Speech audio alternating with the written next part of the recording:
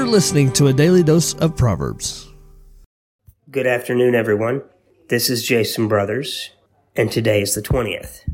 Today's passage reads, "It is a snare to the man who devoureth that which is holy, and after vows to make inquiry." This passage is divided into two separate phrases, and the first phrase, said again, says, "It is a snare to a man who devoureth that which is holy." If someone is caught in a snare, it literally means that they have been caught, similar to the way that a mouse gets caught in a trap. And the writer is telling us here, a man who devours that which is holy will ultimately be caught. If you devour that which is holy, you will not get away with it. And the second phrase says, and after vows to make inquiry. When a person has an inquiry, they're asking a question. If you have devoured that which is holy and then take time to ask questions about what you've already done, it doesn't mean that you'll be forgiven